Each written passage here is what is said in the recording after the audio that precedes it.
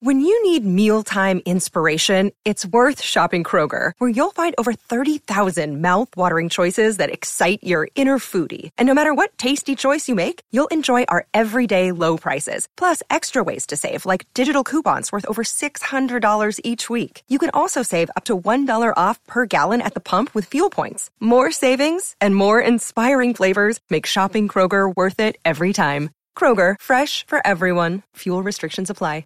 With threats to our nation waiting around every corner, adaptability is more important than ever. When conditions change without notice, quick strategic thinking is crucial. And with obstacles consistently impending, determination is essential in overcoming them. It's this willingness, decisiveness, and resilience that sets Marines apart. With our fighting spirit, we don't just fight battles, we win them. Marines are the constant our nation counts on to fight the unknown. And through adaptable problem solving, we do just that.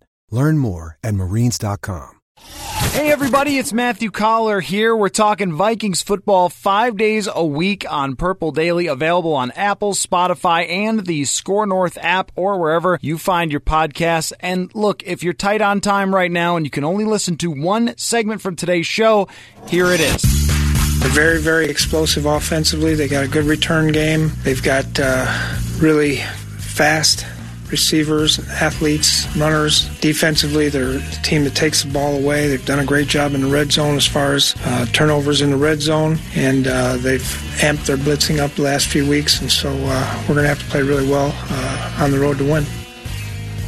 Head coach Mike Zimmer there giving his breakdown of the Kansas City Chiefs. Matthew Collar, Brian Murphy here on Purple Daily. We welcome in our friend Eric Eager. This is big for you, Eric. Kansas City and Minnesota. I will send you a picture because we're not supposed to tweet out a credential, but I'll send you a picture of how great it is with the old helmets and the Vikings matching up against the Chiefs. Like, this is an awesome matchup. Absolutely. You know, a rematch of Super Bowl IV, the only time the Minnesota Vikings have been NFL champions. They somehow didn't get the Super Bowl, but yeah, a great matchup between two, storied franchises in the NFL. And not only that, but at Arrowhead Stadium, I don't know. I'm hoping it rains, so it's just muddy and anything else. So we were talking earlier before you came on just about which one of these teams has a better shot to go to the Super Bowl or to win the Super Bowl. And if you're making the case for the Vikings, I think it starts with talking about the Patriots being the biggest roadblock for Kansas City. To say the Vikings have a better chance, you sort of have to say, well, the Patriots are going to be there and Kansas City's probably going to have to go on the road. But as far as the Vikings' chances, how much have they jumped over these last 4 weeks with outstanding offensive performances by the Vikings?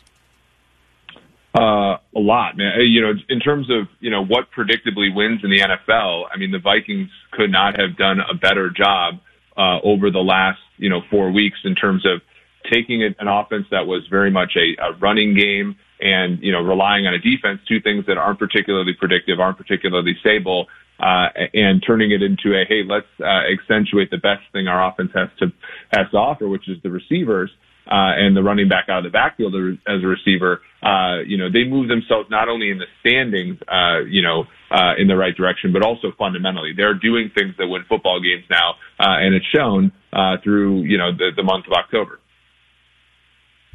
All this intrigue and subterfuge and talk about whether or not Mahomes is going to play on Sunday, is it all just part of the we're not going to let you have any edge whatsoever, you're going to have to prepare for two quarterbacks, or do you really think there's a chance he'll be out there? Well, there were some chatter that he would play last week, and I know that never materialized. But he does, as Matthew tweeted out, he doesn't look great out there running around. But reports are that his knee didn't sustain any sort of substantial damage other than the fact that it's loose from being dislocated. I do think there is a chance that he'll play. The interesting thing, though, is from the perspective of the playoff or sort of leverage condition, this isn't a huge game for Kansas City. It's outside of the AFC, which they're not going to get into many tiebreaker situations, but the difference in their playoff probability between a win and a loss is only 9%, whereas if you turn that on Minnesota, it's 14%. So this is a much bigger game in many ways for Minnesota than it is for Kansas City. The AFC basically already knows which 5 of the 6 teams that are going to be in the playoffs. And so I don't think we see Mahomes simply because, for them falling to 5-4 and 4 straight losses at Arrowhead is actually not as big of a deal as injuring Mahomes would be. Talking with Eric Eager of Pro Football Focus, Matthew Collar, Brian Murphy. So I mentioned that Matt Moore can be pretty good, and Brian scoffed. So I want you to tell me what we should think of this wonderful journeyman, Matt Moore, who has been a backup for such an incredibly long time. Like, you could have easily forgotten that Matt Moore was still playing football. He just came back in August, or that he had been the backup in Miami for such a long time, because he really only got a handful of starts there. So what did last week against Green Bay tell you about how he can play against the Vikings? Yeah, I mean, as somebody, so, I've made an effort to go to Chiefs games in the past. The first ever Chiefs game I went to was a 31-3 loss at the hands of Matt Moore and the Dolphins in 2011. So I know how good Matt Moore can be. In fact, in that season, he basically earned his team 1.4 wins above replacement after taking over the job from another Chiefs backup, Chad Henne. And amazing. So he's been like a pretty solid backup quarterback in the NFL. If you remember, he started a playoff game in 2016 for the Miami Dolphins. He actually, accounted himself pretty well in that game. And then last weekend, the Chiefs on early downs ran play action half of the time, right? So they deceived. They used deception. Honestly, they're a Shady McCoy fumble as he held it like a loaf of bread while running between the tackles away from, probably at least putting that game in overtime, maybe winning it. So he can be very good. And I think when people looked at the betting market, they actually made basically an 8-point adjustment for Patrick Mahomes. And it ended up, probably not being, it probably ended up being too big. Because I think Matt Moore in that offense with Andy Reid is much closer to the 1.5 wins above replacement player that he was with the Dolphins, even in a later stage of his career, than the 0 wins above replacement player that he would sort of imply, having come straight off of the street prior to week 1. So, Eric, Andy Dalton turned 32 on Tuesday, the same day his boss, Zach Taylor, decided to switch to rookie Ryan Finley. So the 0-8 Bengals can look to the future. Wait, does it matter to you that it was on his birthday? I was like, my thought when people reported that it's a talking point. He's not 12. Oh, it's still a conversation piece. Up, though. It doesn't matter if I'm just trying to ask a question here, and you're stepping all over it. But when do birthdays start becoming like, who cares? I think like 22. At any rate, Eric, I'm sorry you have to hear all of this. Your time is valuable as well. Dalton came out today and said, of course, he's disappointed and he's going to do everything he can as a teammate to stand in there. He doesn't agree with the decision. And at the very least thing the Bengals could have done is announced it maybe a day before the trade deadline as opposed to an hour or two before the trade deadline, because maybe some other teams might have been interested.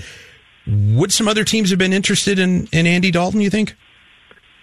Yeah, I think fundamentally Dalton played pretty well last season. He didn't have a whole lot of help. Marvin Lewis was sort of on the way out, and he hasn't had a whole lot of help here. If you look at you look at teams in their first 15 plays, the Vikings, Chiefs, Packers, Ravens, some teams you do expect to be good are good.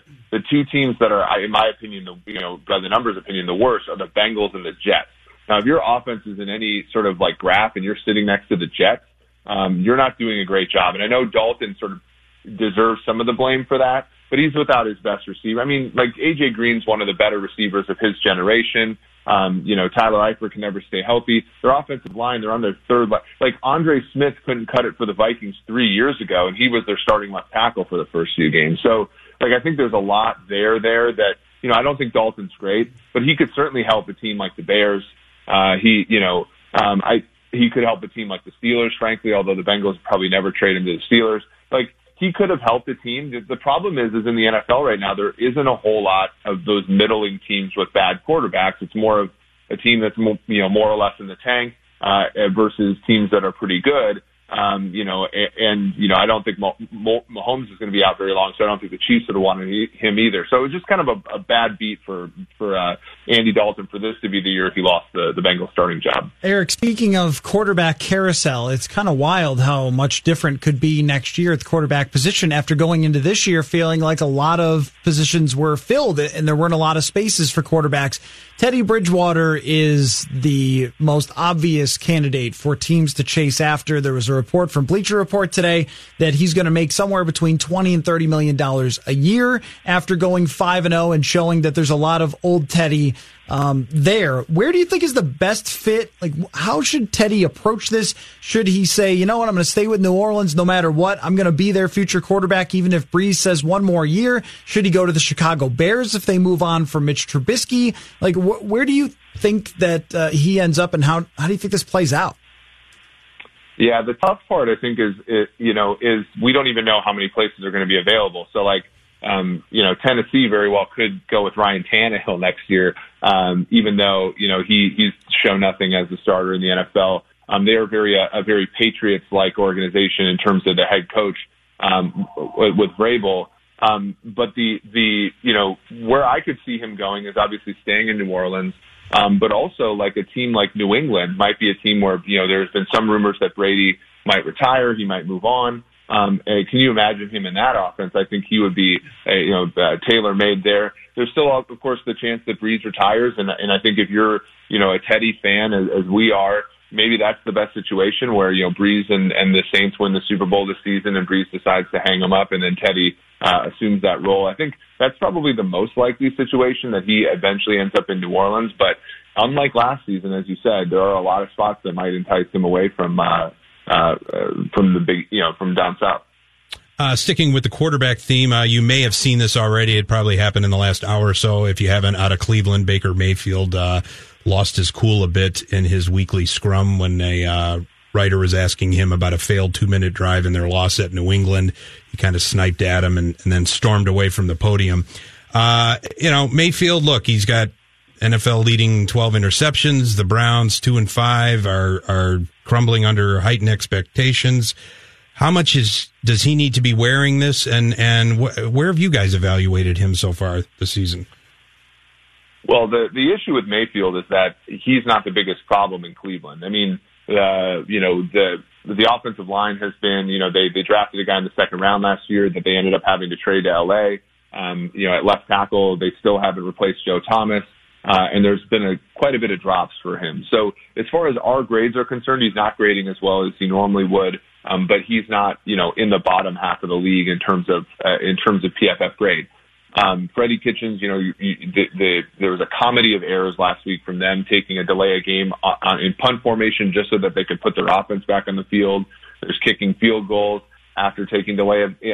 There's so many things that Freddie Kitchens, I think, is overwhelmed in doing right now. Their schedule is one of the toughest in the league through the first 8 weeks of the season. So there's a lot going against Mayfield, and at the same time, he should be conducting himself better, I think. And so, that's really the tough one is I don't think it's all Mayfield here, but sometimes, that doesn't matter. Sometimes, the great quarterbacks, as you talk about with the great human beings at the position, like the Bridgewaters and the Bradys and the Mahomes of the world, they overcome these things. And for Mayfield to really be deserving of the number one overall pick in 2018, I think he has to start overcoming the situation around him, which is admittedly not great. Yeah, and I always wonder if somebody like this who shows you who they are in college as a person is ever going to be able to change the stripes. We have not seen Jameis Winston really be able to change those stripes. We didn't see it with Johnny Manziel. It's like, well, they're adults by the time they're seniors in college, and if they can't conduct themselves in sort of a professional manner by then, what makes you think they're going to be better when the pressure is doubled or tripled and the competition is much, much harder and much more stiff?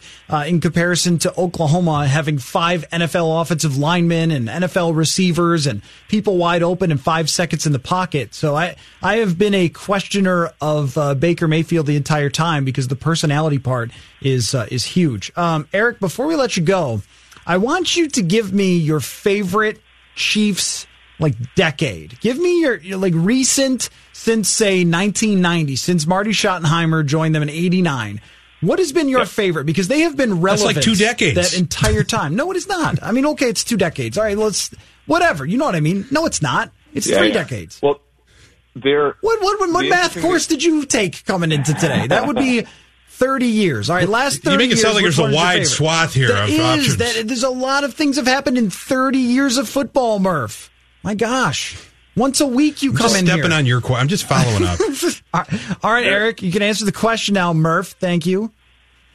Well, I think the 1990s, they're very much like the Vikings, where they've been relevant but not championship caliber for probably the last 30 years. The 2000s were a little rough for them, but they very much have mirrored Minnesota. My favorite decade, though, and my favorite decade has to be the 90s with Schottenheimer, just because of the sheer post 49ers quarterbacks that they trotted out there Yes. with Steve DeBerg, Elvis Gerback, Joe Montana, Steve Bono. So that was an awesome. And then they had these linemen like Dan Saliamua who would randomly pick up these fumbles. They were something like plus 150 in the turnover ratio in that decade. It was literally the biggest outlier I've ever seen. And, and then what was also cool is that Gunther Cunningham was their head coach for a couple of years. He ended up being one of our first post-NFL employees at PFF. So just a little bit there. I will say, just to not answer your question, though, the 1986 Chiefs are my favorite team for the Chiefs because they were a team that went 10-6, despite the fact that their quarterback, despite the fact that they needed 8 to 10 defensive and special teams touchdowns that year. They were the worst team, I think, in the AFC in the 80s to make the playoffs. And I believe Steve Kinney, their quarterback? Yes, they blocked 8 punts. I think Albert Lewis blocked 8 punts that year or something like that. It was amazing. That's probably has to be the next one on your YouTube list, caller. That is incredible. And I was looking at their numbers, and they're just not even good at all. They were 28th in offensive yards, and they went 10-6. The running back era of the 90s is why the 90s would be my favorite for the Chiefs, to have Barry Word, Christian Okoye, then followed by Marcus Allen. Kimball Anders also mixed in there. Greg Hill. They were so great at Marty ball. Handoff on first and second down, throw on third with Joe Montana, whatever was left of him. It was great. And Montana would just have these flashes, like the game against John Elway was maybe a Sunday night game or Monday night game. It was classic. They went back and forth, and Montana leads a game-winning drive at the end. It's there's only that small percentage left of the old Joe Montana, but look, we just saw it. That was a great era for them.